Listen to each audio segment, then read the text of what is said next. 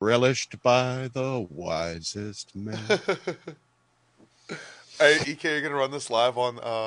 You're live on Facebook now too. Are you gonna run it on the comedy page and FXBG Public Radio? I'll share it to all those places. It's going live from your page. Okay. And then I'll go back and I'll Can share it. can you share on Shock Monkey Radio Redux on my Facebook? Can you do that? Can you run it through his Thank page you. too, so we can run it as a Swapcast? Uh, Or is that too many? Is that too much? I haven't configured the bandwidth for it. Okay. I have to divide the bandwidth evenly across all 3 streams. Yes, we can do 3. It's just set up for 2. Okay. Careful. I don't want to push it too hard. You're fine. Can people hear you Exactly. on the microphone too? Yes, but Yeah, I- quieter yeah. because I'm far away. It's good though. It's the type of. They should be able to hear you. You should be in on this podcast too. We should have had a camera for you. I'm a background fella. Man behind the curtain. EK is gonna play World of Warcraft while we do a podcast. I can't. I'm You're sure- using the I'm computer. He said I can't use the computer. Ha ha. It just reminds me, now I can't play World of Warcraft with them. Now we can also get. What we should do is we'll cut the light off, put the red light over me so you can still see me on the camera. Then you can play Tony Hawk on the projector screen. Projector. Well, That's while all we right. do a podcast. People who want that kind of content, they can just go over to twitch.com and search for FXBG Public Radio. It's got plenty of times with EK and I playing World of Warcraft. So I'm about to start streaming my Fallout 4. If that's all right with you, You ever- Scott, if you don't mind. no, I do not mind at all. Do you ever play the original Fallout games? I have New Vegas on my PS3. I mean, Fallout 1, Fallout 2. No, I played Fallout 2 like one time for a couple minutes. I remember Capital Wasteland vaguely. Fallout 2 is probably one of my favorite games ever. It was in an era where it's like Quake and Doom. Those kind of games were like ruling the genre. And then Interplay, was it Interplay? Came out with this game, and it was a realistic role-playing game. And the kind of guy I am, I grew up playing role-playing games like Dungeons and Dragons, Heroes Unlimited, and stuff like that. And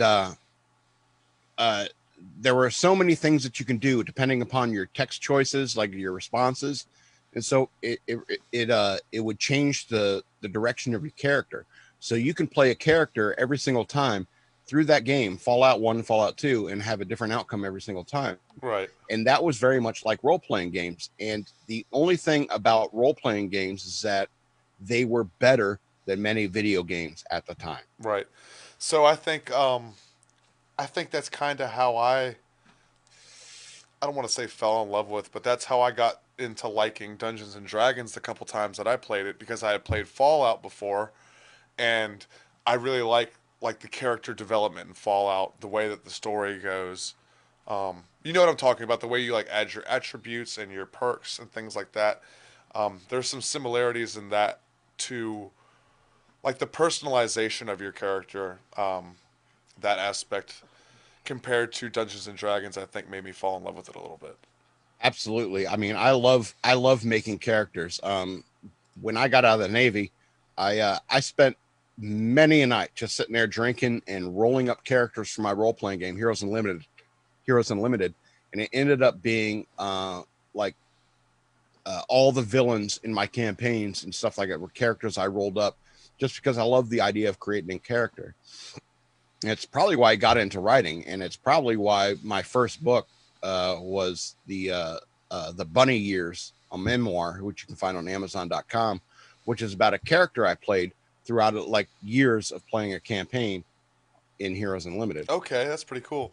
That makes sense. Yeah. I always I used to play a lot of wrestling video games when I was a kid, and I always loved doing like the create a character. Any game that had like a create a player mode or feature, I love doing that. And I think that's why I love writing so much too, because you get to just kind of create your own universe. So you like wrestling, huh? I did when I was younger. All right, and then you became heterosexual? Yeah. Okay, that makes sense. All right. I just like busting the chops of the PWO guys. You know? Oh, okay. Okay, that's the podcast World Order, the ones that did the podcast before this. Yeah. I like busting their chops, because I liked my friends when I was in the Navy. My friends would go out and they'd go, let's go watch this wrestling match. And it was like, where? And they're like, at a bar. It's like, I'm in, so. And I'd sit there and I watch them watch this wrestling and like actually give a shit. And I was just like, wow.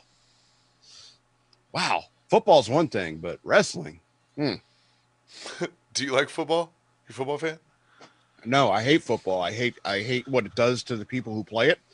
I hate that it breeds a culture of roided out madmen, like 6'9" guys, 300 pounds.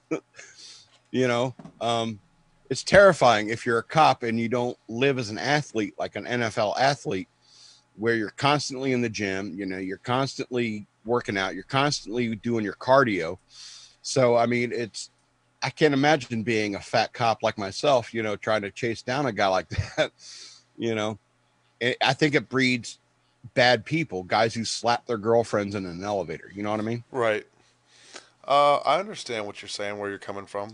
What do you think about culturally about what it breeds? I've loved football growing up in sports my whole life, but recently, since I've gotten to comedy and creating my own worlds and stuff like that, there's been less and less time for football and for outside entertainment like that. But with football, and from watching my podcast and stuff that I'm a little bit of a conspiracy theorist, and you can see the cultural effects that team mentality has on the society. Sure. I would say probably the only good thing about football is that it involves a team. It involves a team mentality. However, it is a sport about violence. It's a sport about militarism. Yeah, maybe team mentality. Maybe us versus them mentality is kind of what I meant.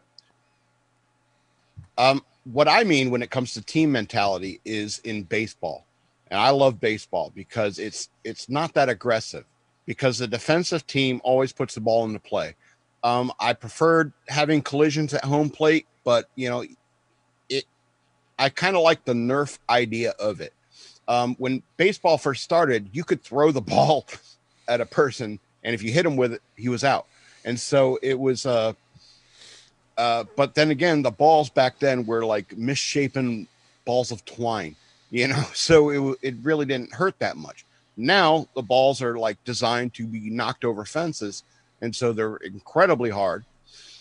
Yeah, that rant's over. So that's what your podcast is, isn't it? Pretty much like rant, kind of. Yeah, that organized rants. Organized rants. Like, yeah, you caught me here 6 sheets to the wind, asking me to do this with you, and I'm glad to do it. But if I need to get up and pee or something like that, or if I say something crazy, it's probably because of the beer. Right. You were saying before we went live that before this you were just sitting there talking to yourself. Absolutely. And that's what I call writing. Yeah, and I asked you if you talk back to yourself, which absolutely. They usually say, you're not crazy if you talk to yourself. It's when you start responding that you have to worry about. I disagree totally. I grew up in the 80s, and I grew up a loner, and so all I had were my Voltron toys and my GI Joes, and I would make up stories for my GI Joes. I'd pull out like this big styrofoam thing that everything came in back in the day, and it'd be a base. It'd be a bit base for my GI Joes, and then Cobra's running up, and there'd be a big drama going on, and like Lady J and Duke are having an argument. It's like, it's my baby, and stuff like that. I'm the father. And I would create this kind of drama, and it's like creating characters, like I mentioned earlier, when it comes to like role-playing games. Creating characters involves creating a personality, and creating another character is very much a kind of schizophrenic move. Yeah. In many ways. I don't know if there's an old Twilight Zone episode where this guy, he's a ventriloquist performer, and the personality of the dummy like starts taking over his mind. It's like, that's kind of the limit. You need to separate the character that you create, right, from yourself. and I think that I'm intelligent enough to separate the characters that I create. But Right. I could embody any character I play, and that comes into play when you play a role playing game like Dungeons and Dragons or Heroes Unlimited, where you can act like that character, in order to get more experience or something like that. But I mean, that's what acting is embodying something different than you. But if your character is always what's his name from Schitt's Creek, Eugene Levy's kid, if every character is that, then that's not acting, is it? Right. uh, so I started doing the like talk to yourself, talk back kind of activity as like not a practice, but as a like a research almost to see what it's like to be crazy, I guess, or what people, at least the mainstream, consider to be crazy. But then I started learning it is actually a really good way to create a dialogue, and Absolutely. and if you are intelligent enough, then you can keep aware that that's what you're doing. And then, like you said, when you go into creating other characters, playing other characters, you're cognizant enough to see where that line is between what's me and what's the role. Absolutely. Even when drunk. Even when drunk. Yeah, I mean, if you play a different character or you act out a different character, you know, whether you're a comedian or an actor or even a writer, it's that when you enact this character, you need to think about how that character thinks, and it can be contrary. It oftentimes is contrary to the way you think. And so that's why I consider writing to be a place where I can sit there and I can write a question. Like I can sit there and I'll write a question, say, what is an apple? And then I'll ask all the characters in my head what they think of when they think apple. And it could be anything from, razor blades and apples. There's like apples, I bit into an apple and there was a worm in it. Witches use apples to poison people. It could be, it's like apple pie is fucking delicious. It could be a myriad of opinions. And it's a way of looking at everything from every different angle. And that's kind of the advantage of that kind of perception. I think if I was playing Fallout, I would have like maxed out perception. My P in special would be capitalized. Like if life was Fallout. Is that what you mean? What I mean is I've been saving bottle caps for years and they're still worthless.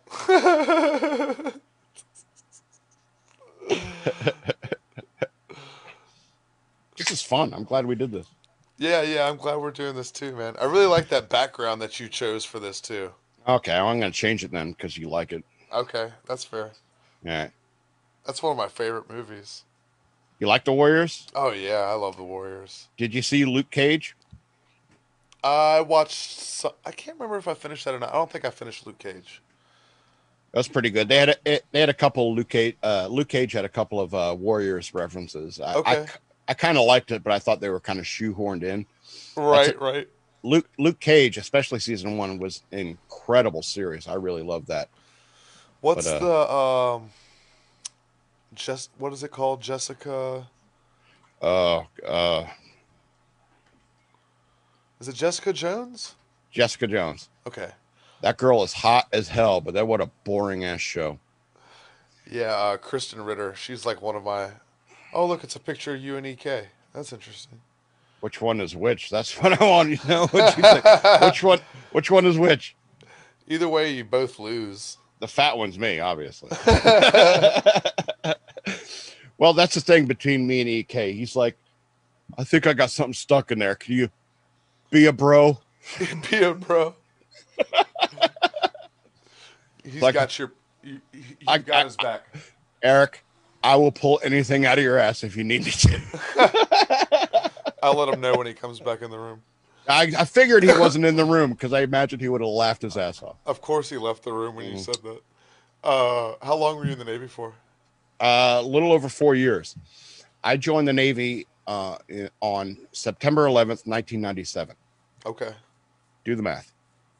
I was supposed to get out in 4 years. Oh wow! So you had to stay in longer because of everything that happened. That's right.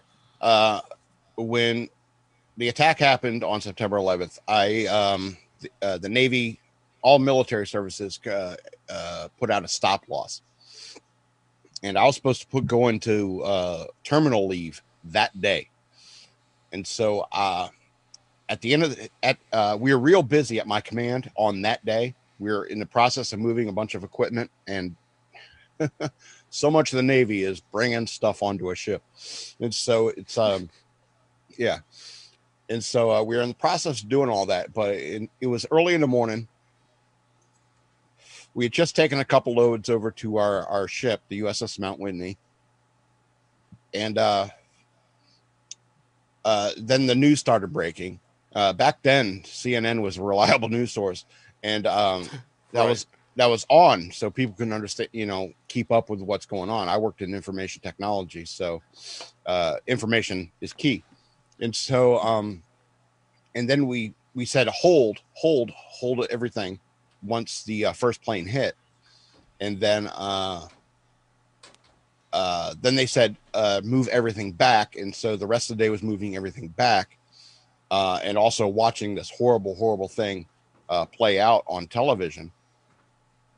But at the end of the day, they said, all right, you're all relieved, and we broke up, and it's like, you will be called, you will be contacted about what's coming next, and so forth at the end of the day. And so I went down to administration and put in my paperwork on September 11th, 2001, to leave the Navy. And people were like, our country just got attacked. It's like, you think that, and you want to get out of the Navy? And I was like, look, what I'm good at is computers, and technology and stuff like that. And even when I got out, I worked for a defense contracting organization, and arguably I did a lot more good there than I would have done by remaining in the Navy as an E5, so. You had a more of a lower ceiling for doing good, for the potential of doing good in the Navy because of your rank. Is that what you're saying? Well, first of all, I didn't want to stay in the Navy. I didn't like it. They had no real outlet for creative output, and I'm a creative kind of guy. I got in trouble in the Navy because I created a fuck the Navy website, and I wrote essays about why the Navy sucks and all that. It's a good life for some people.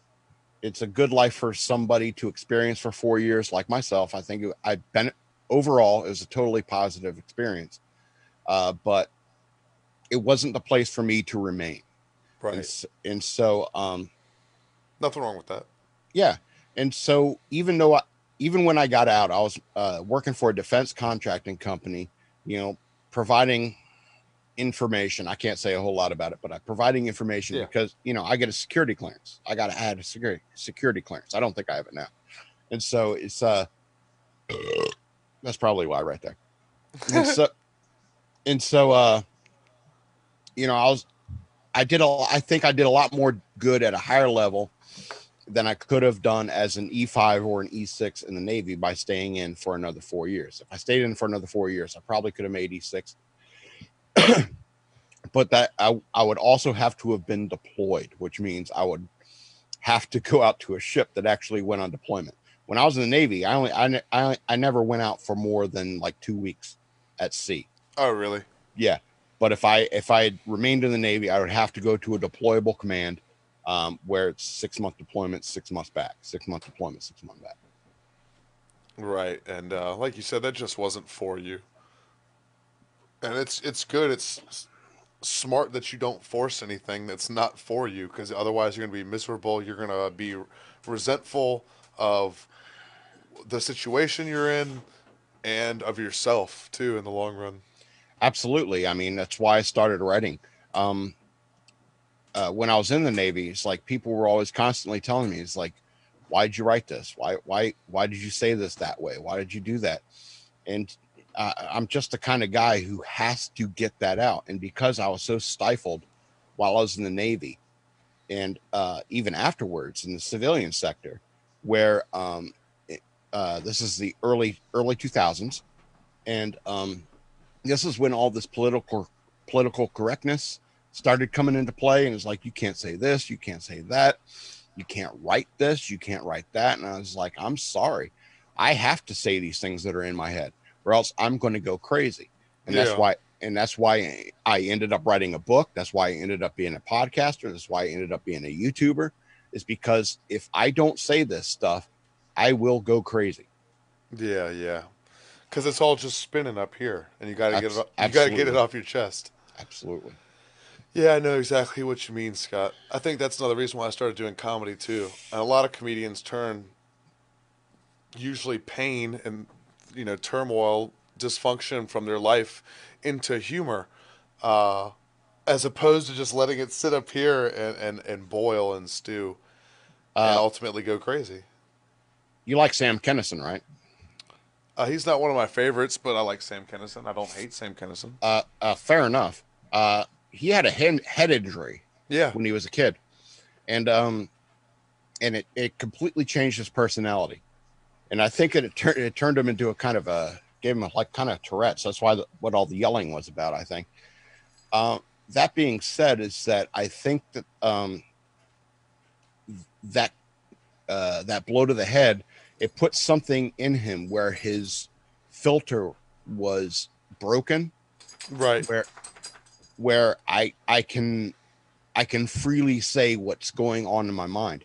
And a lot of that is what writing is about and what comedy is about. Is like, if I can freely say or write what is in my mind, then I can make amazing things. It's like I always say, is like, write drunk, edit sober. I like that policy. I do too. It's what I live by. I don't drink a lot. I come from a long line of alcoholics. I grew up in a household of alcoholics, and it was Same. very chaotic and stressful and dysfunctional. So I'm not a big fan of alcohol, but I have. There's definitely been times that I've considered leaning on it to help me write. Do you Um, think it helps you? yeah. I think I get into a frame of mind usually early in the morning when I wake up and I'm like, taking that first poop of the day. Something funny will come to me, and I'll just like type something in my phone, or I'm a fan of index cards. I keep them around everywhere I sit, Yeah. and so I'll write down a note or something like that, and it's something I can expand on later or write upon later. Early in the morning, I tend to get a little bit of inspiration, but if I get like six beers, 6 to 8, how many? Let's say 10 beers in me, and that's kind of rewarding as well, because if you've ever been to a bar and there's some really loose lip guy and he's cracking everybody up, and everything he says is like golden nugget, golden nugget, golden nugget, and people are like, hey, you should be a comedian, and he needs that golden hour between 5 and 6 beers where he's on point. you Right. know you don't you're not necessarily a comedian if you're funny between 5 and 6 beers. You need to be funny throughout the day. And so I think that comedy is something that you wake up thinking. It's like, when I wake up in the morning, is the only thing that like gets me out of bed, because like you said, a lot of comedy comes from pain and hardship. The only thing that gets me out of bed is like, what are these ridiculous humans going to show me today? What ridiculous thought am I going to have today? you Right. know I can't wait to see what today holds in that regard. And it makes life a lot easier to live when you look at it through that lens too. You got to laugh to keep from crying, my friend. Yes. I was talking to somebody about that the other day who I don't think they're necessarily trying to pursue comedy as like a lifetime career or anything like that, but they've recently started toying with writing comedy and doing open mics. And they Yeah. just said starting to look at things through that lens and constantly be on that frame and looking at things through that prism, that it's just made life so much easier to live. Yes, absolutely. I mean, it's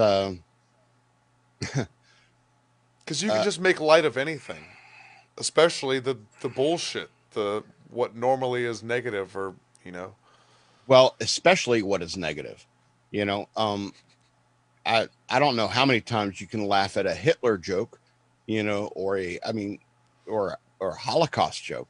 I mean, I'm not trying to say that those are always the best, but I mean, it's cathartic when there's a pain associated with a subject, then there's a lot of catharsis that could be released through a joke.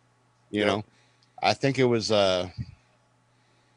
George Orwell. Was it George Orwell that said within every joke is a tiny revolution? And I think that there's a purpose to that. And when it comes to comedy, comedy is the pressure valve of the people, right? And so when Dave Chappelle comes out there and tells you about the Juicy Smollett, story, there's a lot of catharsis being released through that joke, right? That whole bit, and so we can all kind of look at each other and go, okay, we're all laughing together. Yeah, exactly. And so, because that's kind of the genius of Dave Chappelle, is that he really isn't a person who sees race. He sees the commonality between us all. It's like we can all look at that story and say, bullshit, Right. Yeah, I love Chappelle. He's one of my favorites. That's Chappelle, Rogan, and Bill Hicks are probably my top three. Bill Hicks is good. I'm a real big fan of George Carlin. That guy was a genius. God rest his soul. Oh yeah, definitely. 100%. Go ahead. A lot of respect to Carlin too, because he put out so many specials. You know what I mean? Oh yeah, he cranked it out. I mean, he was a producer. I mean, that's the thing when it comes to modern comedians and modern podcasters and stuff like that. If you keep putting out content, you're going to hit sooner or later. Yeah. And I heard a music producer talk of Queen saying, it's like, I've never seen a more prolific and talented band that produced so fast.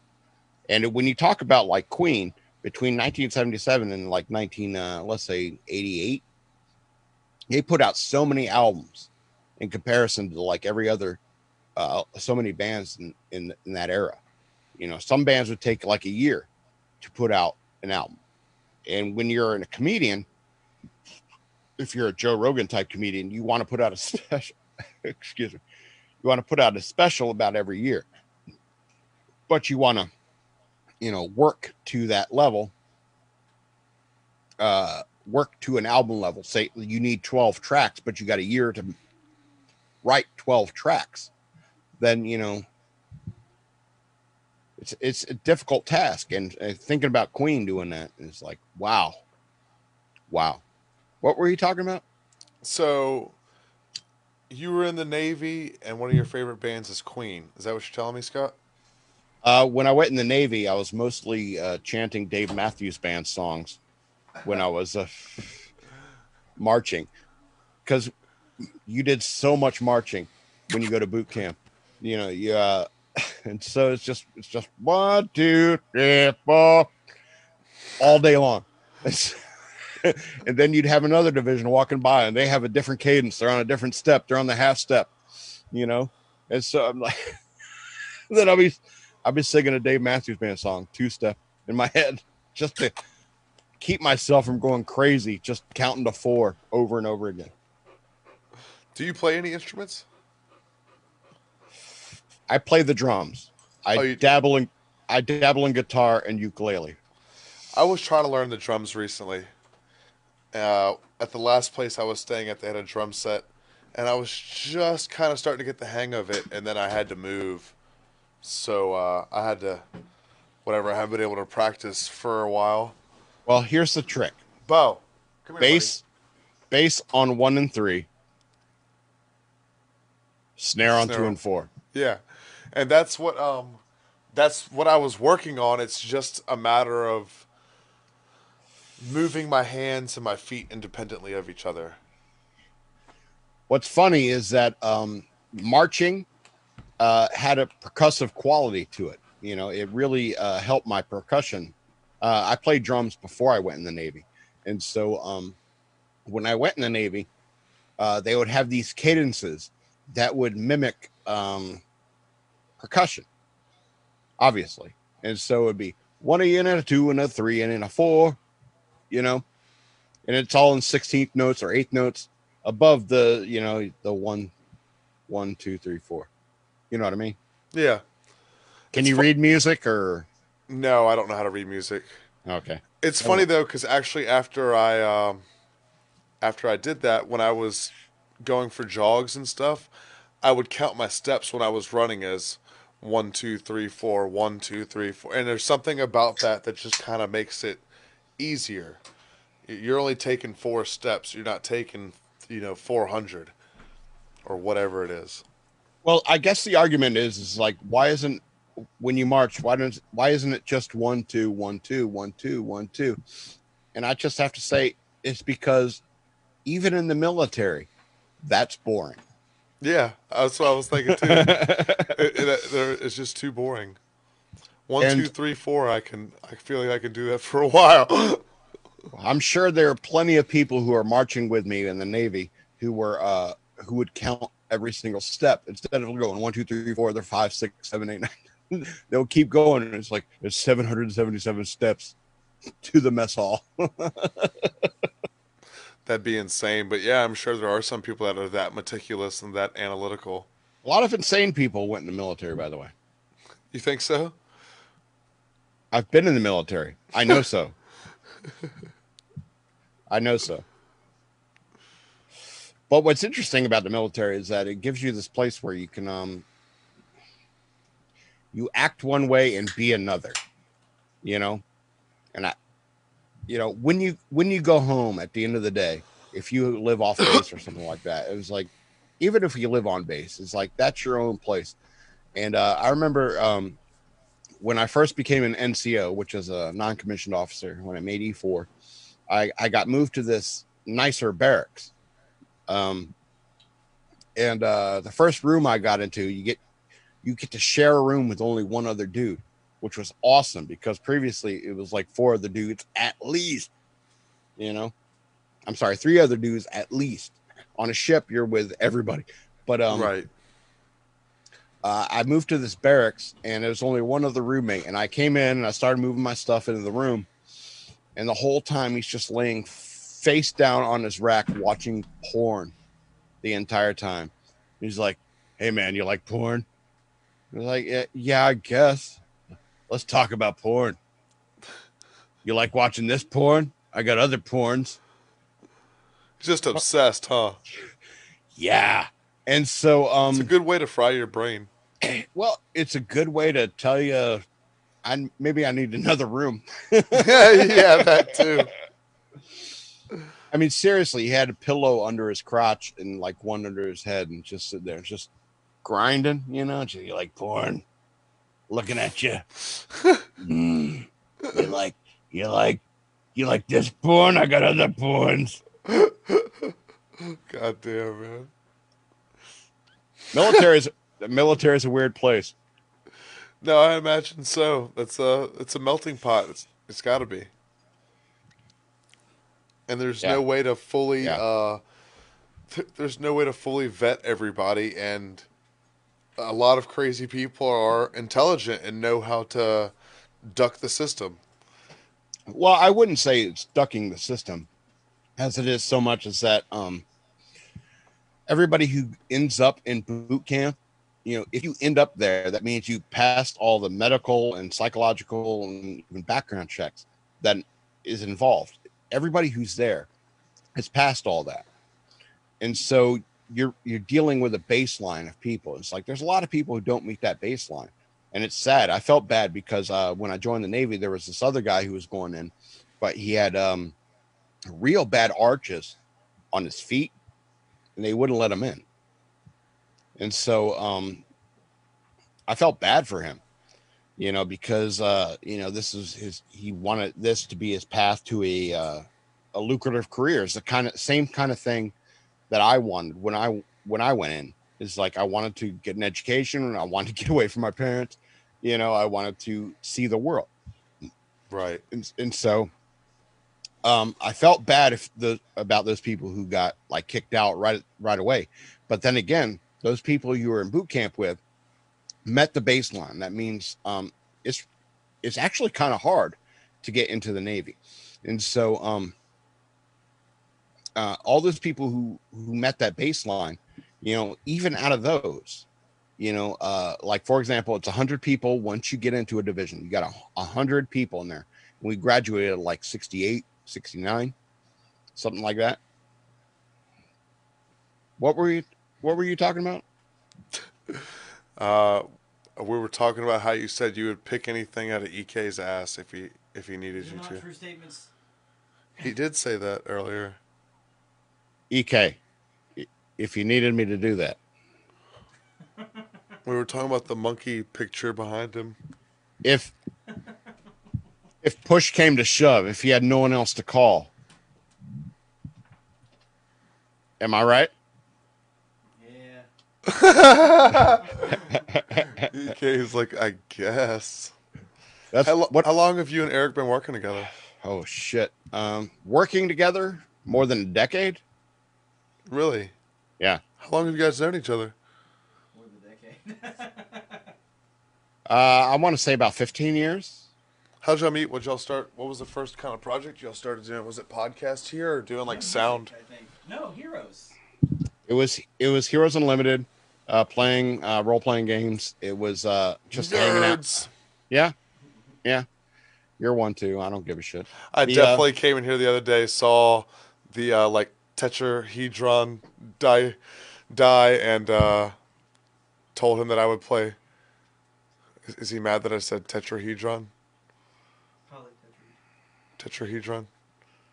Dodecahedron Dodecahedron. is a 12-sided die. Polly was also appropriate. Whatever. Ollie man. wants a cracker. I've been reading this book, and it's about sacred geometry and stuff, so they keep talking about tetrahedrons and so on and so forth. You like the pyramid theory that like you put a piece of fruit under a pyramid and it doesn't rot as fast? What do you believe about that? Yeah, we were talking about that recently. There's a lot of weird like properties about the pyramids. This book that I'm reading, actually the chapter that I'm in right now, is about sacred geometry and about the platonic shapes, I think. Platonic solids. Platonic solids, yes.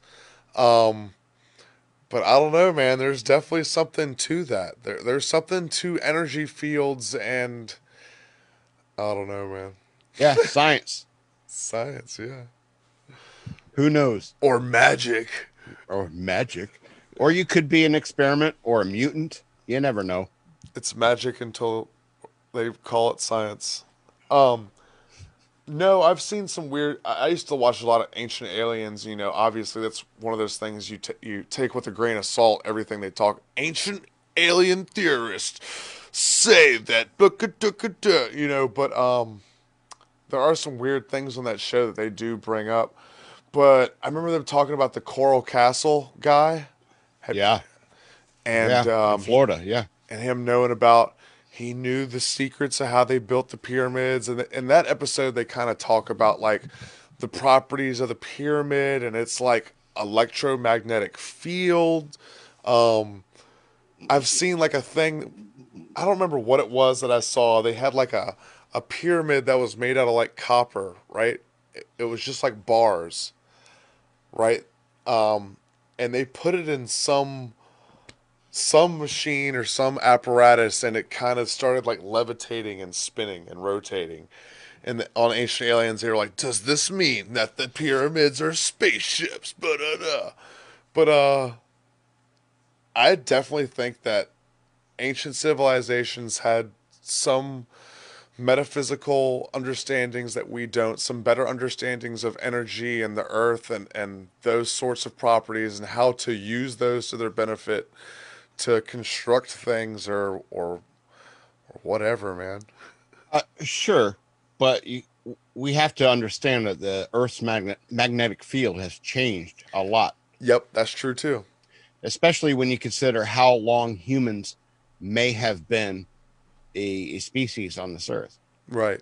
You know, in the Bible, they talk about like, it's a controversial subject, but they talk about that hominids like us, may have existed alongside dinosaurs.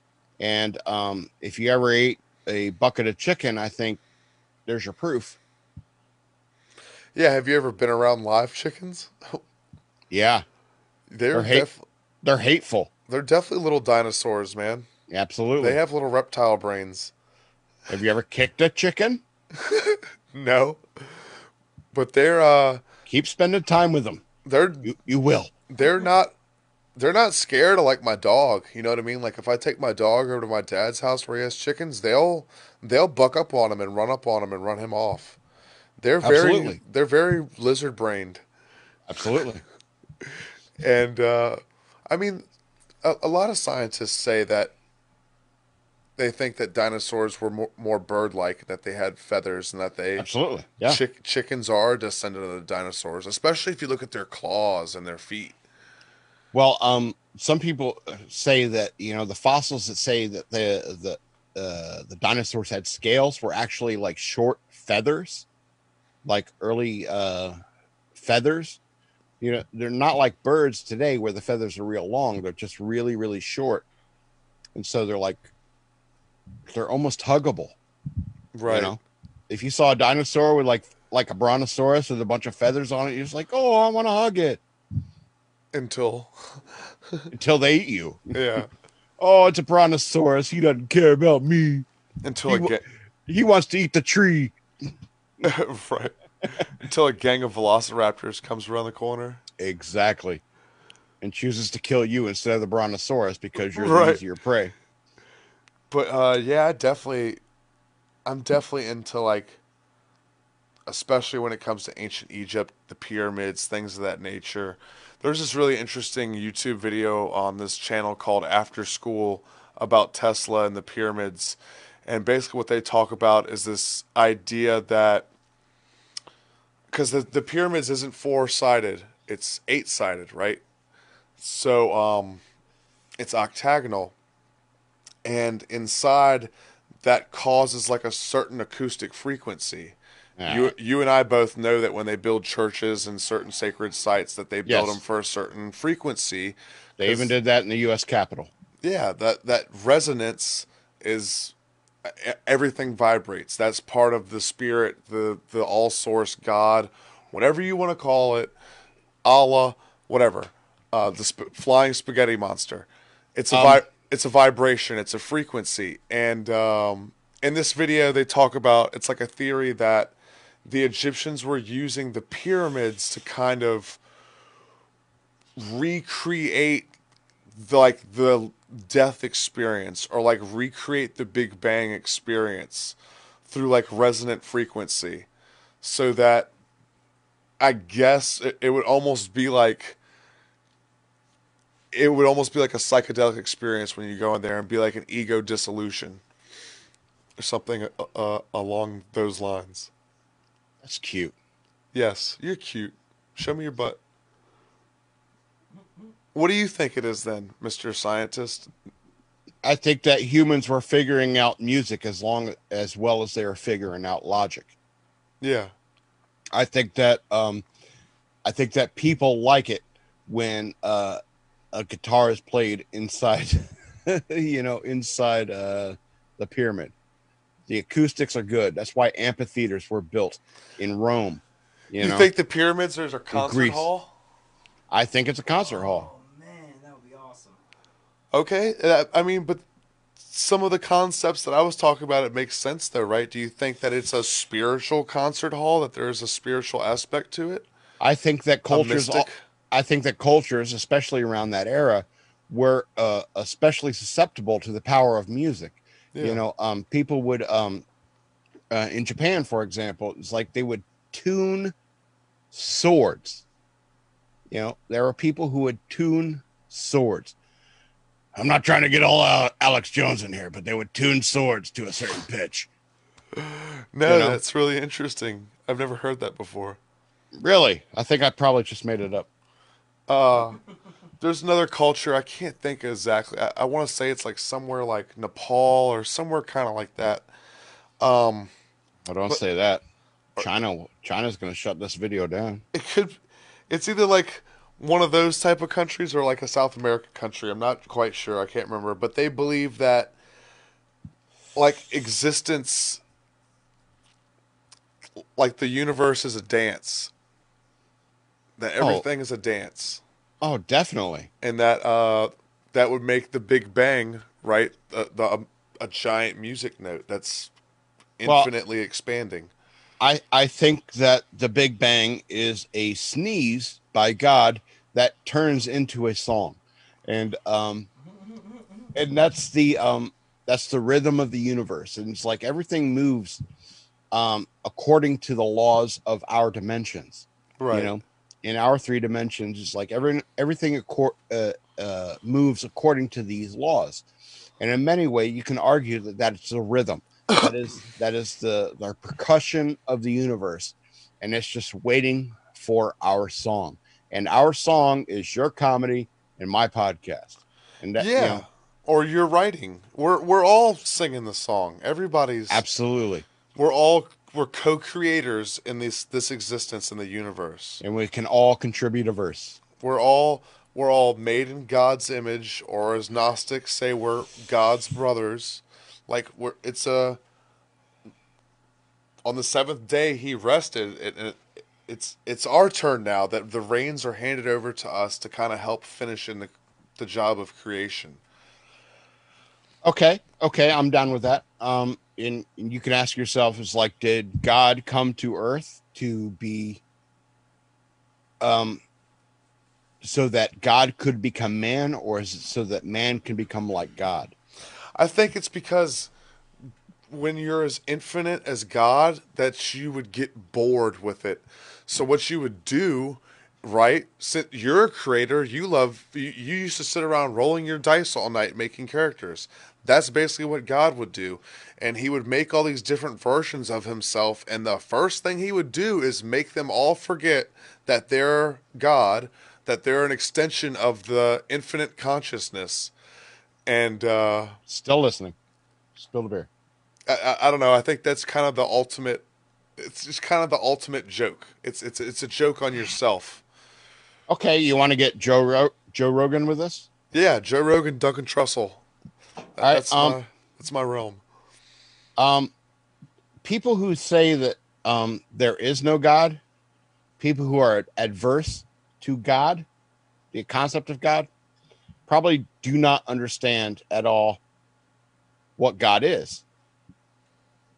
And I'm one of those people. I don't know what God is. Yeah, because if You you know, understood what God was, it would make your fucking head explode. O- Only God can comprehend God.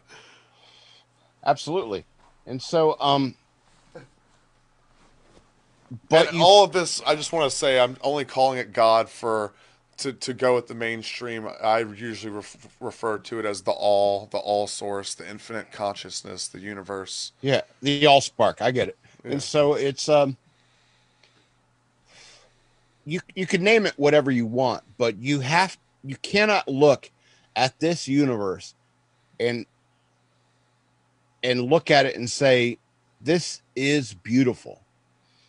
And then you realize, who can see that it's beautiful? Does a wolf see that? Does Bo see that the universe is beautiful?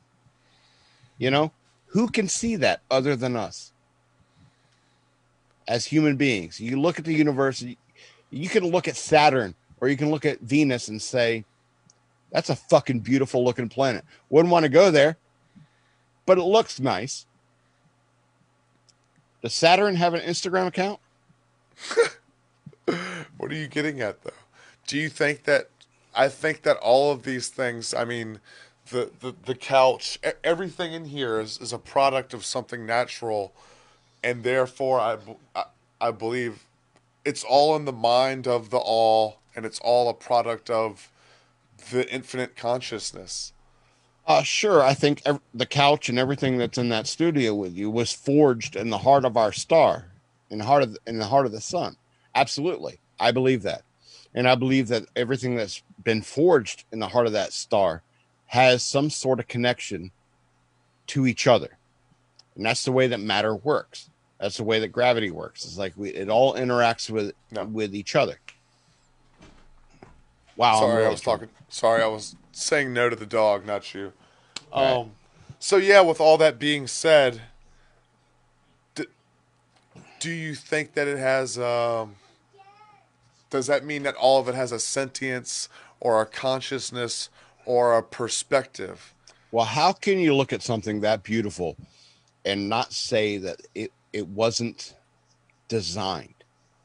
And it's kind of unique as us as humans to be able to look at something and even ask that question. And being able to ask that question is, I don't know, kind of proof of maybe there's a plan to this. You know what it is. Who only knows? That's between you and God, or you and the simulation, Right, depending upon with the simulation. between depending upon how you look at it.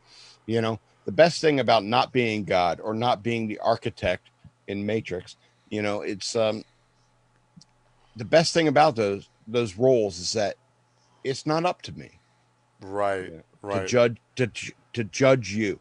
Yeah, it takes a lot of burden off my shoulder.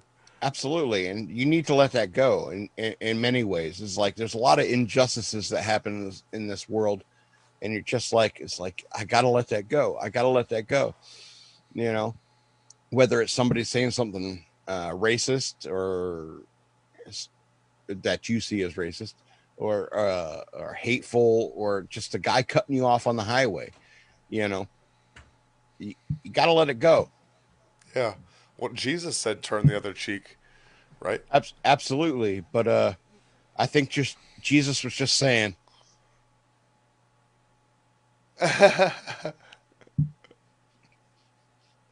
just shaking his head in disappointment, just this world. Yeah, yeah. as you as you're getting bitch slapped. Who's your daddy? Who's your daddy? All right, man. You need to be entertaining for a little bit. I need to pee. All right, I'll just talk to EK. EK, how you doing? What game are you playing over there? Animal Crossing. Oh, is it fun? I don't know. Now that's the Switch Yeah, this that is you're the playing that on? Switch. Animal Crossing is like the new hit game where like you can get your own private island and you can build a house and it's a whole it's a lot of chores. They turn chores into a game. I'm not sure why people have so much fun playing this. That's like the Fallout 4 though. There's so much like keep up you have to do with all your little like settlements and stuff. Yeah, it's kind of like that. Right now, I'm going around an island. I'm chopping trees. I'm picking weeds, and I can sell the weeds, and I can craft with the wood. It's like Sims was the Minecraft, same way though. Like if your Sims were stupid, they would like burn the house down. right? Like You got to get their skills up. you know what I mean? You got to have like all the right. You got to set things up for them right so they don't just totally fail at life. And then even if you set them up right, they still totally fail. Yeah, yeah. I'm running out of beer. That's sad, man. I'm sorry. Thoughts and prayers. Well. You know this podcast probably isn't getting a lot of engagement because my top commenter isn't watching the live stream right now.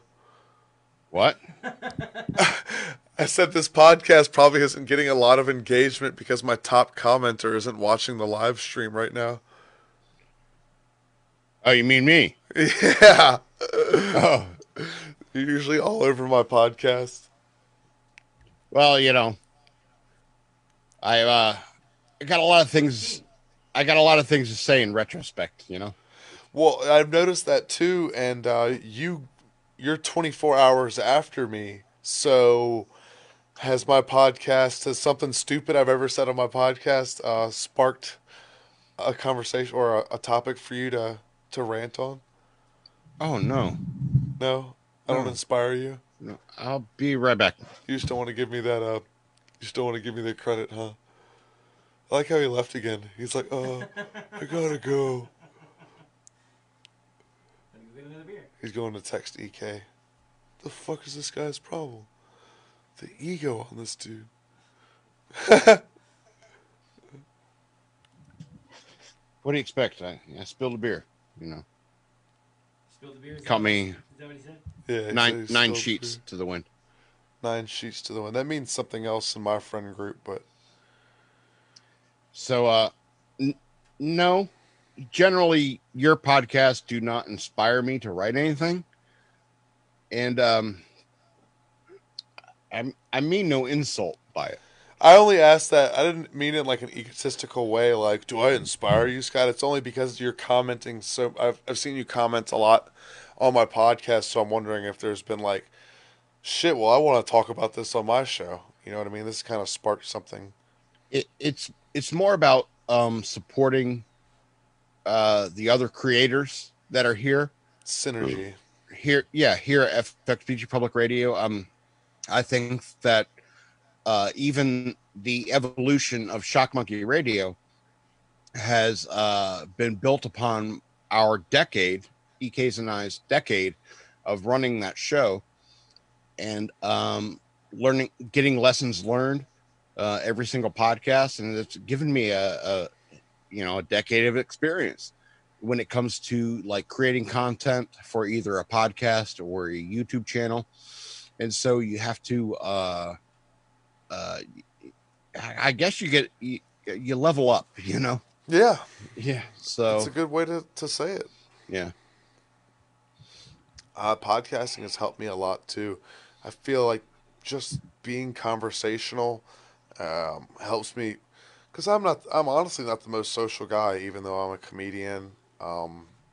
Other people that I actually hang out with and spend time with would tell you I'm social, and maybe I am when I get around people, but for the most part, I try to keep to myself, and I can be antisocial.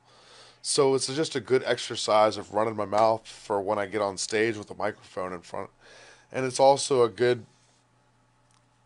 practice for just kind of lowering this veil of I'm on camera, I have a microphone in front of my face. Yeah, I'm far more comfortable in front of a camera than I am in front of however many people are watching this right now.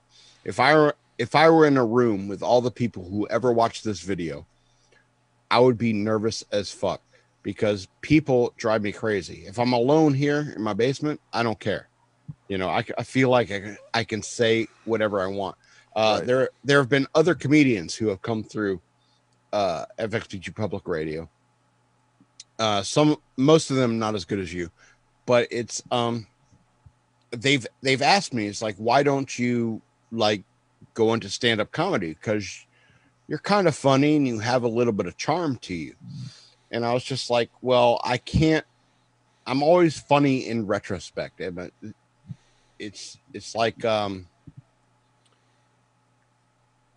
it takes me time to figure out the perfect retort to something somebody said, And so if I watch a YouTube video, it's like I watch a Tim Pool video, and then I come up with a smart ass answer, and like a bunch of people like it and stuff like that, and I get 2 new subscribers or something like that.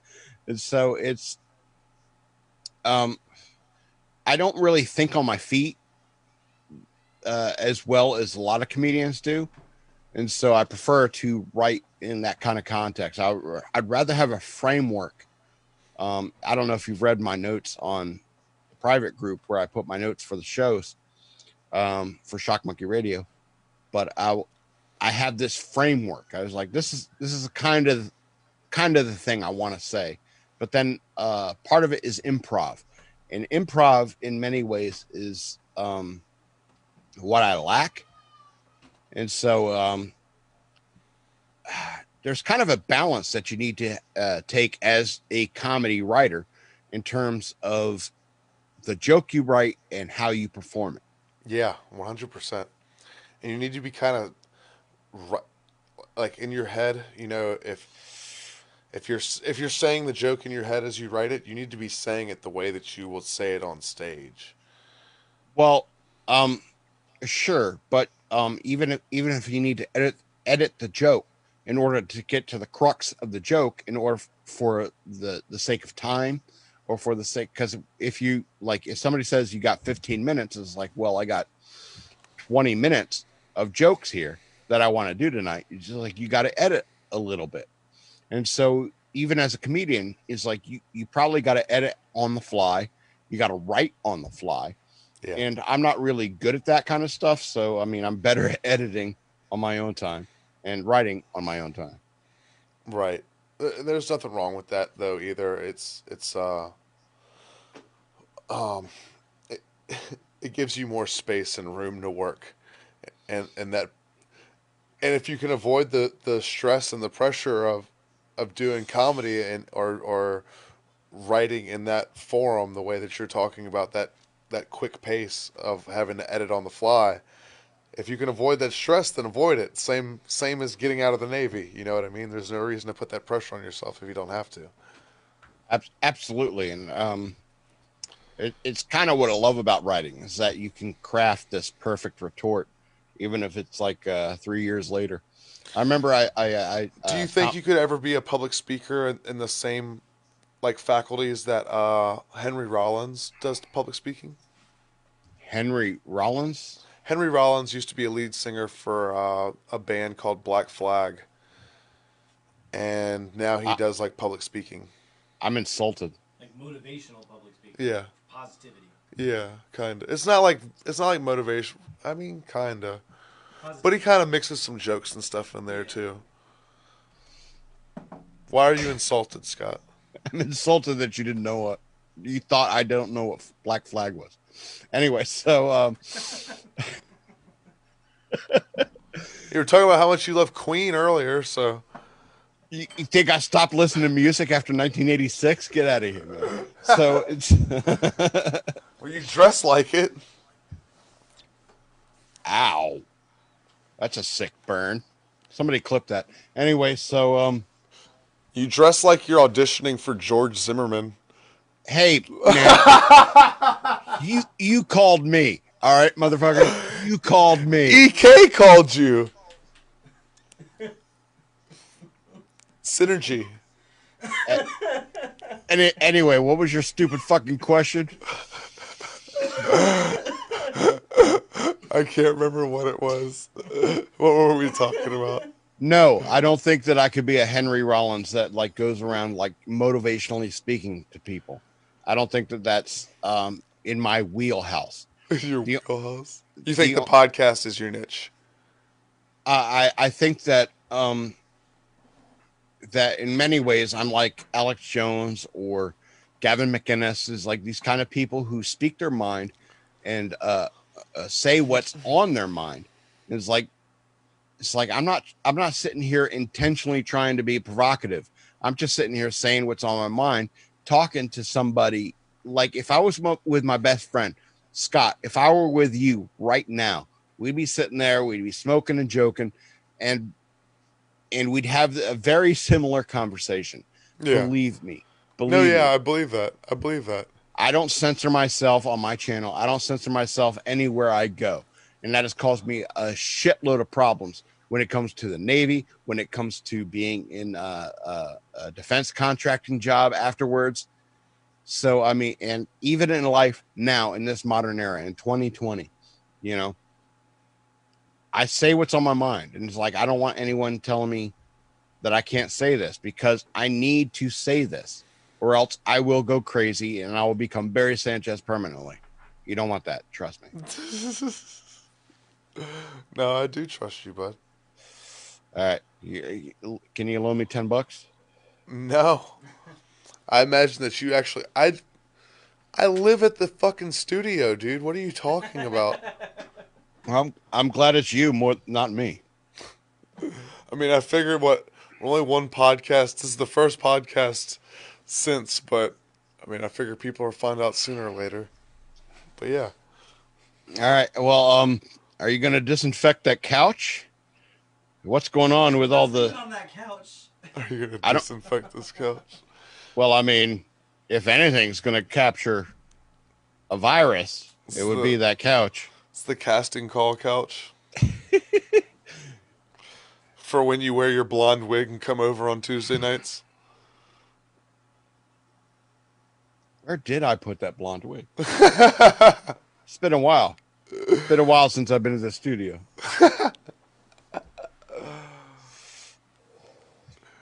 Oh man. So you don't like Queen? What's up with that? No, I like Queen. I'm just teasing you, bud. Yeah. You were teasing me before the podcast about what was that thing you kept saying about stupid people who are interesting. Oh yeah. Dumb people. The world's full. Like 50% of people are dumb. You know, and I would say I'm in the 60 to 70% range when it comes to intelligence. But at least 50% of the people are dumb. And you got to admit that if you're making a division between the people in the world, there's like smart people and dumb people. There's at least 50% of them that are dumb. All right. And so Also, person is smart, people are stupid. yeah, that's a different topic. Yeah. Absolutely. But if you like taking individuals, at least half of them are dumb. All right. Just by making a division. That being said, 75% of the people in the world are interesting. And that's because even 50% of the dumb people, excuse me, are interesting. But that 25% of people who are dumb and uninteresting drive me crazy. Those are the people who piss me off the most. I wanted to punch a kid this weekend, a 10-year-old kid. I wanted to punch him. Why? Because he's doing 10-year-old kid shit and he never had a dad, apparently. Oh. It's sad. It's sad that a kid looks up to a stranger nearby him as this is like, that's a man. I want to get to know him, so I need to relate to him in some way. I find that sad. I would never look at you like that. Exactly. What a dumb 10-year-old. What a dumb stupid kid. That's how I feel about EK's kid when he's like, I like it when you're here, Scott. I'm like, why? I hate my reflection. I'm so glad there's not a mirror in the bathroom. What are you talking about? I haven't seen my face in days. It shows. Are you a fan of Alex Jones? You kept comparing yourself to him. No, I like. Did you used to be a fan of Alex Jones until he got all like Trumpy? No, I don't like Alex Jones. I never liked Alex Jones. And confidentially, I never liked Donald Trump. I think The Apprentice was a shitty show. I think Donald Trump is a douchebag, and but he's the kind of douchebag we need. It's like the end of the Dark Knight, Batman: The Dark Knight. So, what do you think about COVID, the World Health Organization, Bill Gates? Did you want to talk about the WHO? Yeah, I want to hear what you have to say. And actually, didn't you have a video deleted recently? I did. It was only 4 minutes and 12 seconds in. It got pulled off YouTube. I saw that on YouTube Studio today. 4 minutes, 12 seconds in, we got pulled last week. What was the content of that video? I cannot remember what we were talking about that early. I mean, it was probably... It didn't get pulled from Facebook? It didn't get pulled from Facebook. It got pulled from YouTube, though. 4 minutes in. 4 minutes and 12 seconds in. I think you're probably talking about the WHO, Yeah. And what just popped up over there? Which YouTube has recently announced that any kind of content on YouTube about COVID-19 or the novel coronavirus that doesn't align with the opinion of the WHO, the World Health Organization, will be removed. Wow. Yeah, the censorship is real. I don't know if you read that post I made on Facebook when you posted that, but the censorship is real. And so I guess I'm lucky because I tend to graze past the coronavirus thing on my show and the COVID-19 thing on my show. I just graze past it because generally the whole conversation about it is just driving me nuts because I mean we're all going to get it. So yeah. So what do you think about Are you a conspiracy theorist at all? Yes. Do you pay attention to conspiracy theories? You're Yes. conscious of them. Yes. What do you think about, what is it, QAnon? That's the one that they're talking about right now. Tell me more. I think that's the theory. That's the name for the theory that that this is all some plot to like this is Donald Trump saving. He's gonna round up all the pedophiles.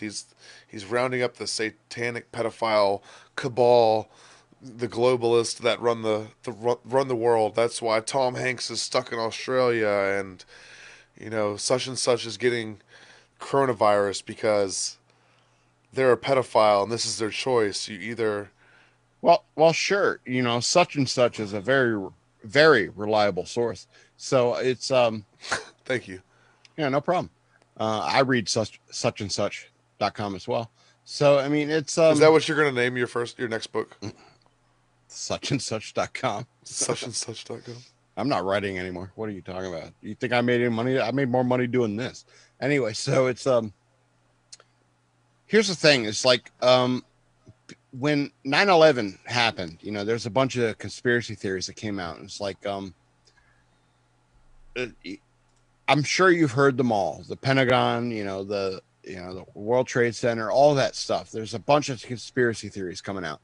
And having actually worked in the military with a security clearance, I'm going to tell you, people do not work together that well. Nobody can keep a secret like that, a secret that big, quiet for long. More people keep secrets about Joe Biden fingering them. All right. Do you think he's a pedophile? Biden? Yeah. You think he's friends with Epstein and the boys? Possibly. I think that guy somebody needs to get you remember those old shows where they had the hook that come out on the stage? Yeah.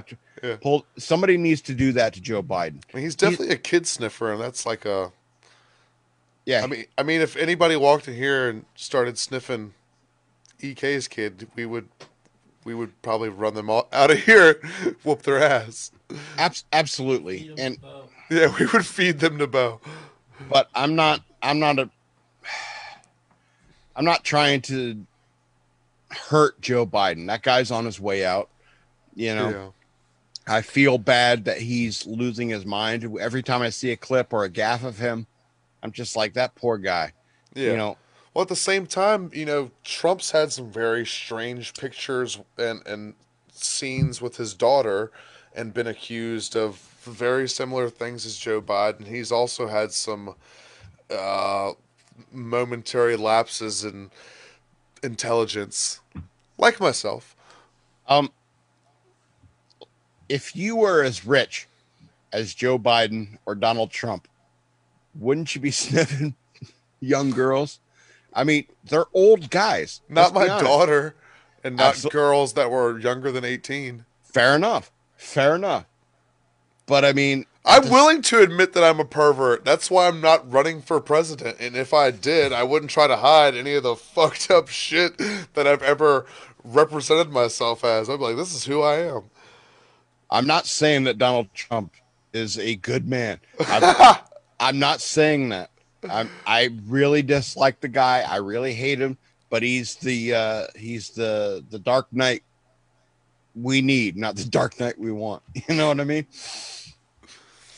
And I think it has to do with the fact that he's willing to speak out against this kind of censorship. And it's like the people who are protesting, going out to the beaches and stuff right now. I think those people, Trump's got their back. It's like, we got to restart the economy. We got to start moving again. We got to start infecting each other, which is a horrible thing to say, but we got to start infecting each other like Sweden has. We got to reach herd immunity. Right, like chickenpox parties. Yeah, did that happen to you when you were a kid? It's no, like, but I know I understand the concept. Yeah. Yeah, when I was a kid, when I got chickenpox, I was sent to a friend's house. It's like they got chicken pox. We want, and everyone was there. You know, all the kids were there. It's like, let's get the chicken pox right away. I mean, it was so bad. The chicken pox. I had a chicken pox right here on my eyelid, Oh, and oh, it was impossible to sleep. that's the worst. Yeah, that's where I met Barry Sanchez. Uh, this has been fun, Scott. Oh, are we done? Has it been 3 hours, Joe? I don't know how long we've been doing this. I have done some long ones before, though. That's what she said. That Hour and is 15 minutes. that is what she always says. We did a 4-hour podcast one time, I think, didn't we? Or about just about. I think it was early on. Yeah. How long do you usually go, Scott? I go about an hour. About I'm all an right. hour. I got another beer. I got another beer. Got another beer. What time is it, EK? Uh, I usually do my podcast at 6, dude. This is much later than I even. Well, you got to drive home. I understand. I know, and I had this beer too. Oh, it's like, is it one of those stupid beers that Eric has? It's one of these Coors Lights. Ugh. Official sponsor of the Notcast. Silver bullet you shoot yourself with. I'm about to get. I have a sponsor, but so it's this company called Glow Fuck Yourself. They make sex toys like butt plugs and such, but he's kind of like home production, so he's not doing anything right now because he's been busy watching his kids because of the quarantine. So once everything lifts, that's when he's going to start making products again. He's going to start mailing me products to do like box openings on my show.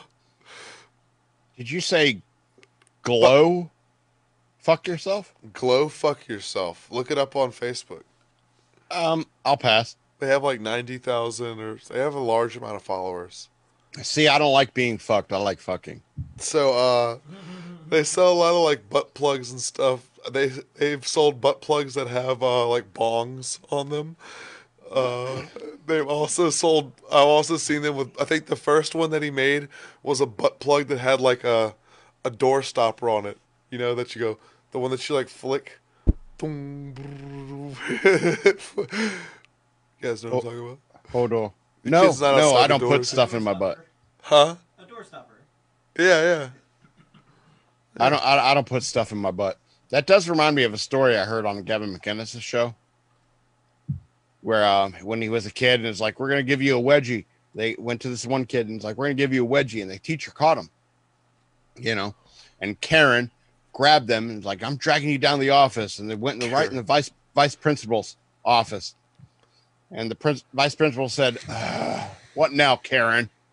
And so Karen said, these two boys were about to shove a wedge of wood into another boy's butt. It's like, Karen, I got this. It's called a wedgie. I got this. That's the end of my story. At like Spotsylvania High School a couple years ago, they were hazing. Like the football team was hazing one of the kids, and they stuck a broomstick up the kid's ass. Do y'all remember hearing about that? I do remember hearing about that. They talked about it on one of the podcasts. And then they made a there's like a show on ABC or NBC or something like that called like American Crime or something. It's kind of like an anthology series where every season they talk like a different crime story. But one season was about like the football team who hazed the kid and stuck a broomstick up his ass. So I'm guessing that was adapted from Spotsylvania. Or it's just something that happens more often than I'd like to imagine. I heard rumors about that. I graduated Chancellor High School in 1995, and I heard rumors about that even then. Damn. Right. Yeah. Where'd you go to high school, EK? All over the place. You didn't go to school around here? I graduated from Cortland, but I also went to Luray High School. I went to Mount Carmel Christian Academy. It was another high school, private high school. Is that where you got your basketball scholarship before they sent you to play for Duke? Yeah. Where you scored 3,000 3-pointers in 3 years? I like to keep that part of my life private. Okay, I'm sorry. Did all the boosters from Duke, that's the ones who gave you the hat collection that you have in your room? I'm not allowed to talk about it. You signed non-disclosure agreements? Well, Spud Webb had a lawsuit Did he really? against DK. Oh, yeah. Yeah, not a lot of people know that. So did Muggsy Bogues. Muggsy Bogues, exactly. Yep, It's almost a class action. That was because I'm taller, and he refused to pay me after the bet. That's right. I remember. I thought it was for character impersonation. I've never done blackface. You were in a frat. They got a picture of you doing something you don't want them having a picture of you doing. I'll never run for president. Ride the goat, boys. Yeah, you just keep changing. I can do it. I can do it all day long. All right, do another one. All right. Make it Mike Tyson and a pigeon. Yeah. I like this one. You ever seen that? What's that, Green Lantern? No. What is it? He's crying, whoever it is. That's a girl. That's from a Frank Miller comic called Give Me Liberty or Give Us Liberty, something like that. And it's about this young girl who grew up in the projects in this dystopian future. And she ended up joining what was the military at the time, which was called PAX. And she was airdropped into the situation before all this in this comic happened. She saw combat, she, for the first time, she was deployed for the first time. Just, I really want to get my head out of this shot so I can explain this.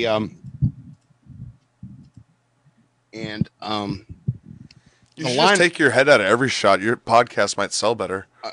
You're right. You're right about that. But the whole point of this is that she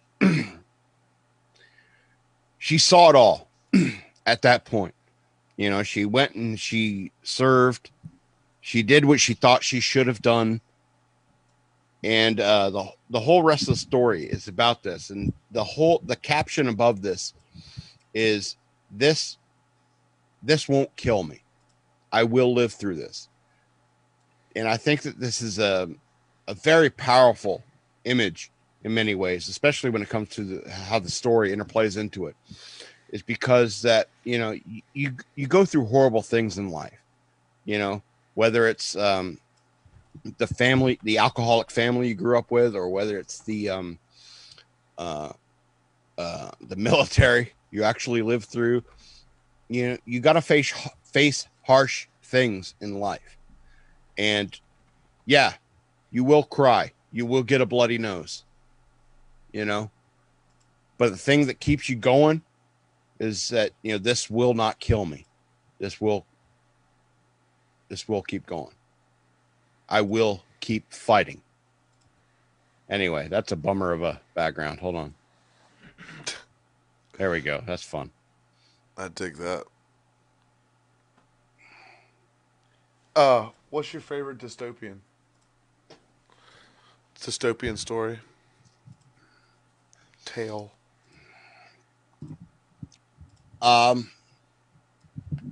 of like Fallout, like you mentioned. It's Is Fallout dystopian or post-apocalyptic? All right, it can be both for sure. All right, fair enough. It is. I would say that it is both. That being said, I agree that there's probably a line that it's post-apocalyptic is not the same as dystopian. Um, Dystopian, probably Back to the Future 2. That seems like a very, very horrible dystopian society. Um, I don't like the 2015 that's expressed in Back to the Future 2. That's a horrible future. We should avoid that at all costs. My favorite dystopian novel is 1984. Definitely. I love Orwell, and that book is just so well done, and there's so many different concepts and ideas that he kind of pitches and puts out there. And a lot of them you can kind of see in modern day geopolitical situations. Yeah, sure. My favorite dystopian movie is Idiocracy. Well, you talk like a fag and your shit's all retarded. We just got pulled from Facebook and YouTube. So now this is just a phone call. Well, here's the point. Idiocracy can never be made today. That's right. And so it's like everybody who says that is an actual future, don't forget the way that the people talked in that movie. All right? That's true. Even in Idiocracy, people were allowed to say stuff like that. Yep. Okay? I like money. I like money. Shit's all fucked up. Yeah, anytime I see someone ask on Facebook or someone ask me, what's your favorite horror movie? That's the one I name. Which one? Idiocracy. I wouldn't call that a horror movie. Have you ever seen The Changeling? No. 1980? Uh-uh. Oh yeah. Look at the some people like suspense less than I do. A lot of people like suspense less than I do, and I really do like suspense. And I enjoy suspense too. Yeah. And so I think The Changeling, what's his name? Wilford, what's his name? George C. Scott. Yeah, I think he's like the star in that movie. But it's a really good suspense ghost story movie. And I highly recommend that for anybody who hasn't seen it. Also, if you want good horror, I would and when it comes to horror, the horror is the concept. You know, it's not the blood, it's not the guts, it's not the Friday. Premise. Exactly, it's the concept. And so when it comes to horror, I think of more along the lines of the Twilight Zone or my Exit 13 books, which are available on Amazon.com. The concept is what is terrifying. And so when it comes to like a Twilight Zone episode, it's the concept that, you know, you wake up with this, what we consider a beautiful face, and everyone has pig faces, and that's the world you're living in. And the concept of that is very interesting. It's terrifying in many ways. Even in the Invaders. Oh my God, what a classic. The Invaders, is that the one where they turn off the power on them? No, no, that was the Monsters Are Due on Maple Street. Yes. That's the one you're thinking of. The Invaders is better because it's mostly silent throughout the entire episode. And it's about this lonely old woman in a farm fighting off the... She's a giant. Exactly. Yes. Wait, spoiler alert. Whatever. Only happened in 1961. Yeah. It's only on Netflix and Hulu. So I mean, and I think the concept of that is what is terrifying. A concept is terrifying. And I think that was what was brilliant about the Twilight Zone series, is that they could convey within like an hour and completely terrifying concept. Right. And when it comes to a horror movie, you know, you got 90 minutes of blood and gore and stalking, you know, bad.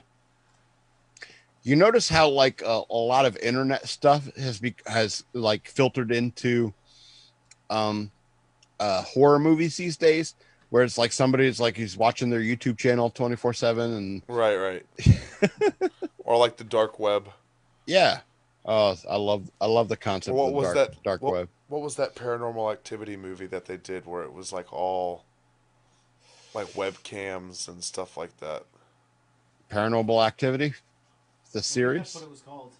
Paranormal Activity I do think that's what it was called. 1 through 4. Not all of them were like that though. It's like there's security footage of like their cameras in their house, but there's one that's literally like it's like Paranormal Activity viral or something like that, and everything is. Are you thinking about VHS? No, but those are fun flicks too, and those are fun because the stories are so short, kind of tying back to the idea that you're talking about with Twilight Zone. Really great Twilight Zone episode I watched. Actually, like the day before I moved in here, was the one with the little boy, and everybody has to think happy thoughts. Wish him in the cornfield. Yeah, I wish him in the cornfield. The Have you ever seen that one, EK? Oh, you gotta watch it. if he saw the movie, he saw the remake of that. Or the Simpsons Treehouse of Horror. Exactly. That I actually think that's the Beatles episode of Twilight Zone. Way overrated. Really? Yeah. I enjoyed it.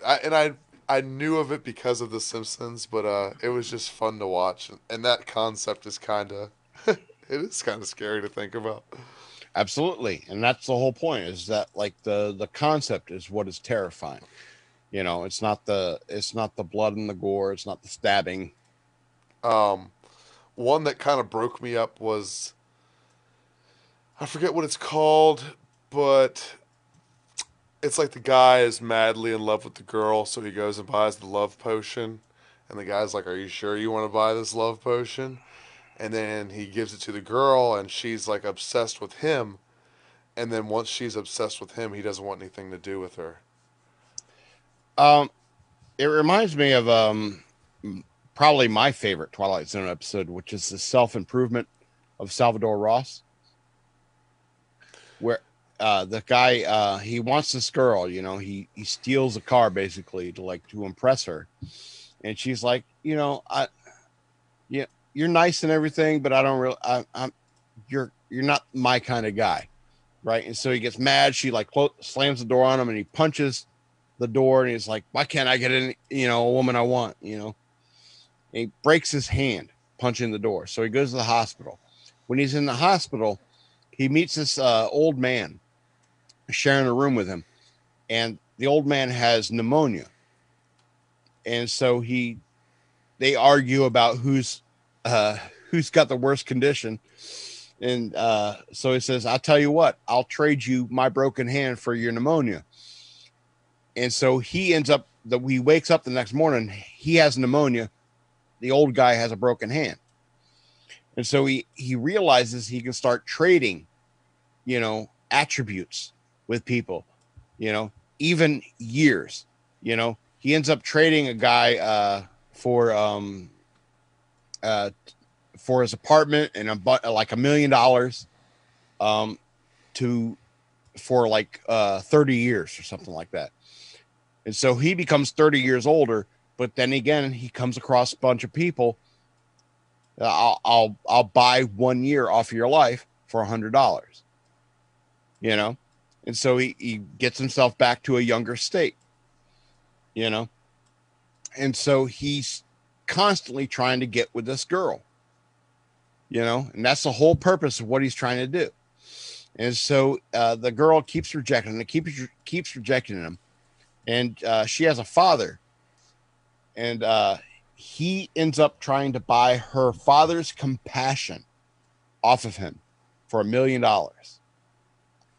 Buys it.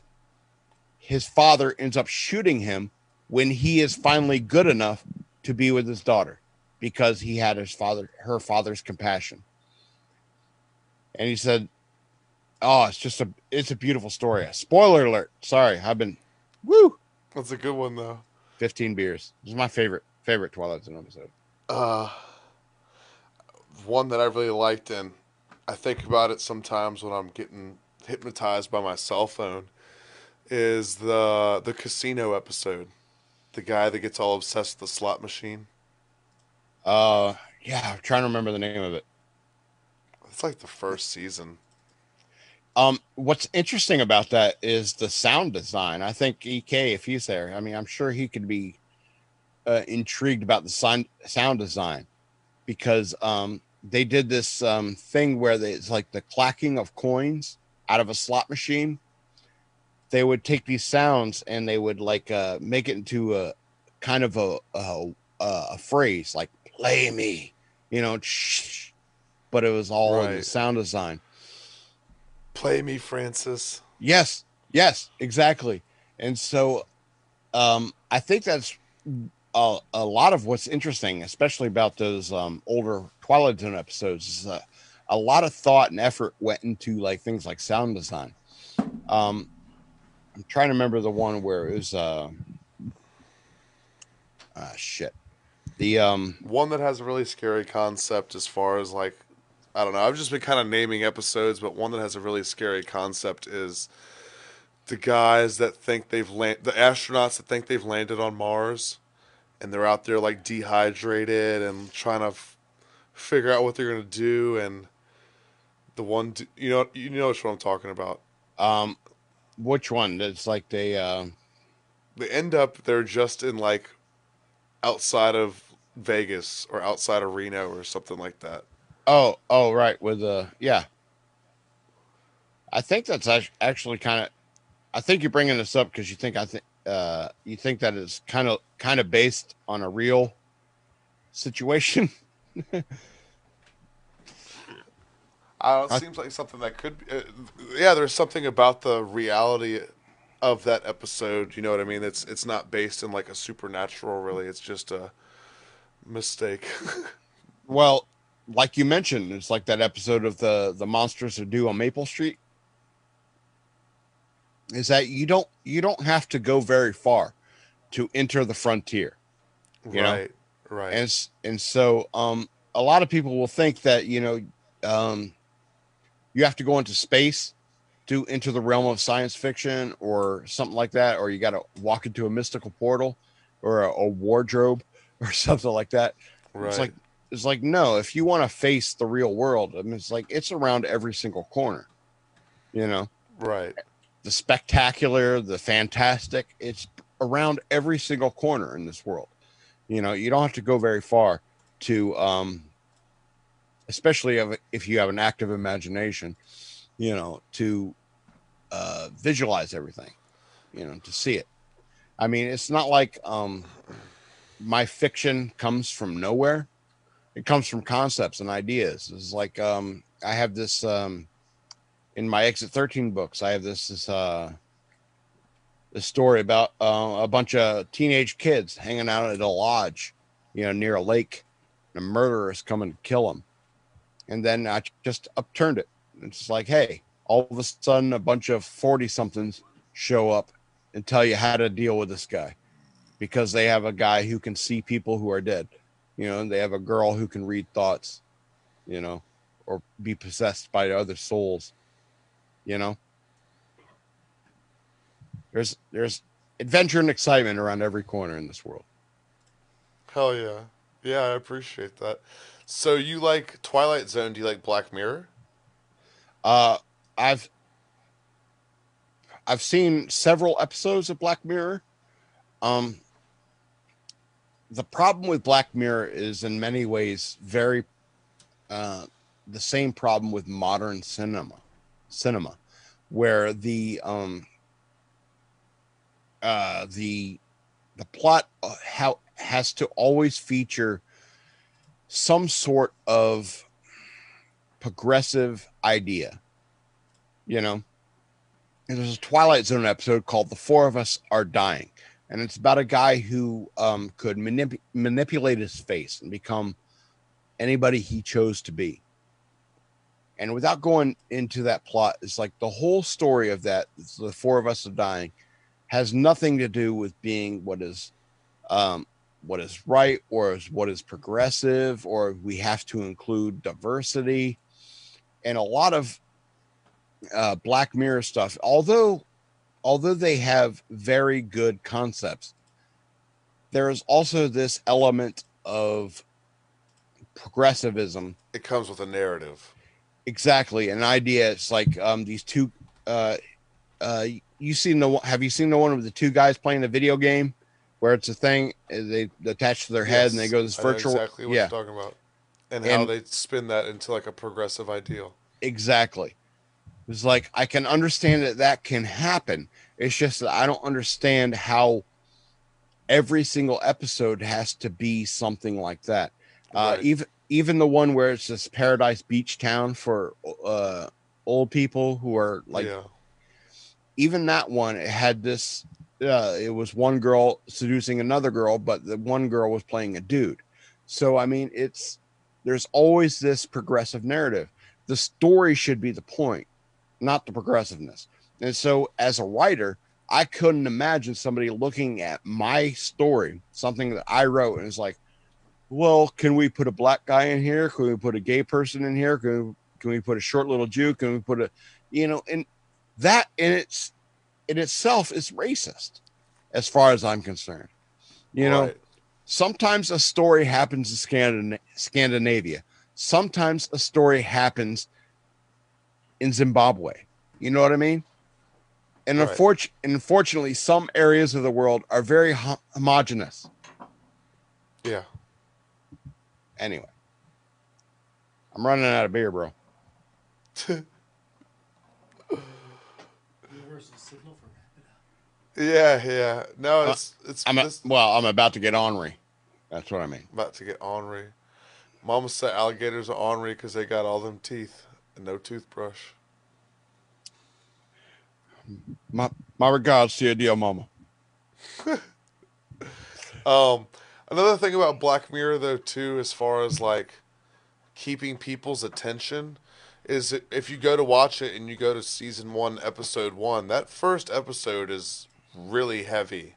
I mean, it's heavy. Okay, you want to talk about that first episode? Okay, fair enough. I think that my favorite episodes. I mean, I was just saying, I was just putting that out there. My favorite episodes are like White Bear, which is the one about the couple who like, it's the one with the woman where she wakes up and she's being like recorded by everybody on their cell phones all day, and she's like running around town. Yeah, that's called Living in China. Let's be honest. That episode that you're talking about is Living in China.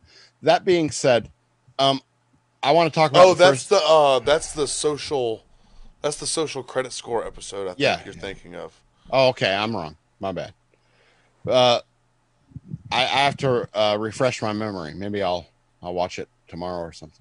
But let's talk about that first episode of Black Mirror and how bold of a statement that it was to put that out, because that is of all the Black Mirror plots, of all of them, it is the worst. It is the worst Black Mirror plot, and it's ridiculous that it even got to that point. And I'll be honest with you, when I watched that episode, I was like, I don't think I want to watch any more of this. However, I did. And I think that was a bold move on the people of Black Mirror to put that out first. Why? Why are you saying these things that you say?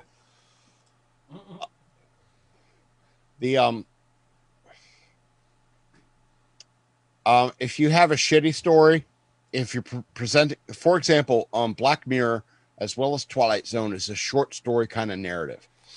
Yeah. But if you're presenting a short story kind of narrative, and you have like a bevy of them, like two handfuls, of stories to tell, and you have one season with Netflix, lead with the shitty one, end with the best one.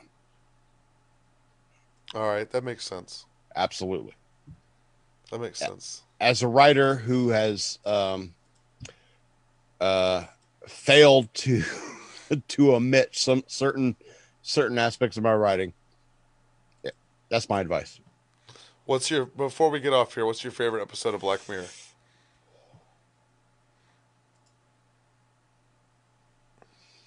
I'd have to say it's the one with the Star Trek dude.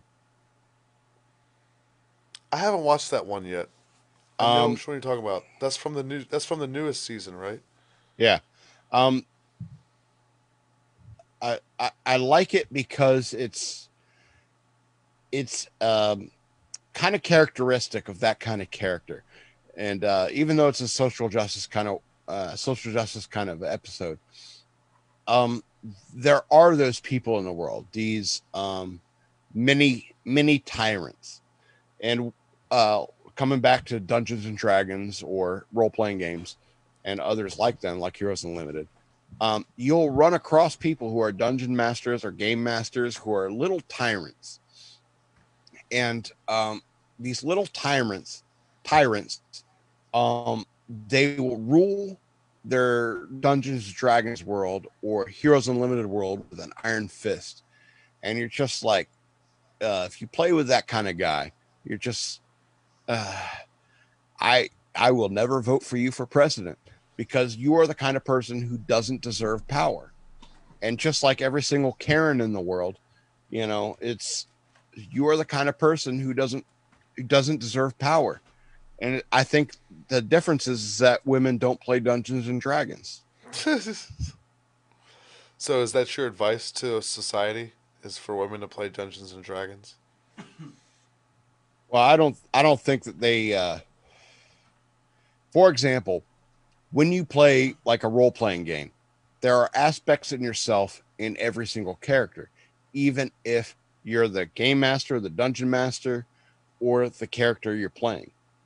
And if you're the dungeon master or the game master and you are a tyrant in your world, then people aren't going to enjoy the game.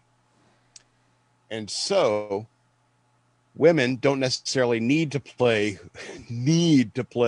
Dungeons and Dragons, but you need to understand that if you're trying to be a tyrant on social media by telling people what they should and shouldn't say, or unfriending people, or like protesting people who say what you think that they should or should not say, you're a tyrant. All right. Nobody likes a tyrant in Dungeons and Dragons or the real world. Agreed. I definitely agree with that. Scott, how can everybody find you and all your glory? I would really appreciate it if you went over to patreon.com/shockmonkeyradio, become a patron for $3 a month, the cost of a beer, a month. You can get full access to all of our video content, such as it is. That being said, you can also subscribe to my podcast on wherever you get your podcast from. I don't know. There's so many. And so look for Shock Monkey Radio. If you want to email me, like yell at me, email me at madman@fxbgpr.com. That's the name I roll with, Madman. Be sure to check out my books. Search for Scott L. Robbins with two T's and 2 B's on Amazon. I got like 5 books up there for digital download, like 3 Exit 13 books, Ravings of a Madman, and The Bunny Years, a memoir. That's where you can find me. Beautiful. And then EK has all that information, I'm sure, so we can copy and paste that into the description. Everybody can see the links. Sure. Hopefully we get you 1 or 2 book sales. I don't care about that. And then you can buy me a beer when all this is over. You mean tomorrow? Yeah. Sure. Oh, so I need to bring beer tomorrow. Right. Yeah. Are you coming over tomorrow to do your podcast? Yeah, I'm coming over tomorrow to do my podcast. It's live every Tuesday night. Well, you've been doing it from home, haven't you? Yeah, but I want to come see you guys. All right. Well, we want to see you too. Absolutely. All right. Well, then I'll see you tomorrow, Scott. Absolutely. See you in a few hours, man. All right, bud. You have a good night. You too. Bye. That was fun. was fun. Oh,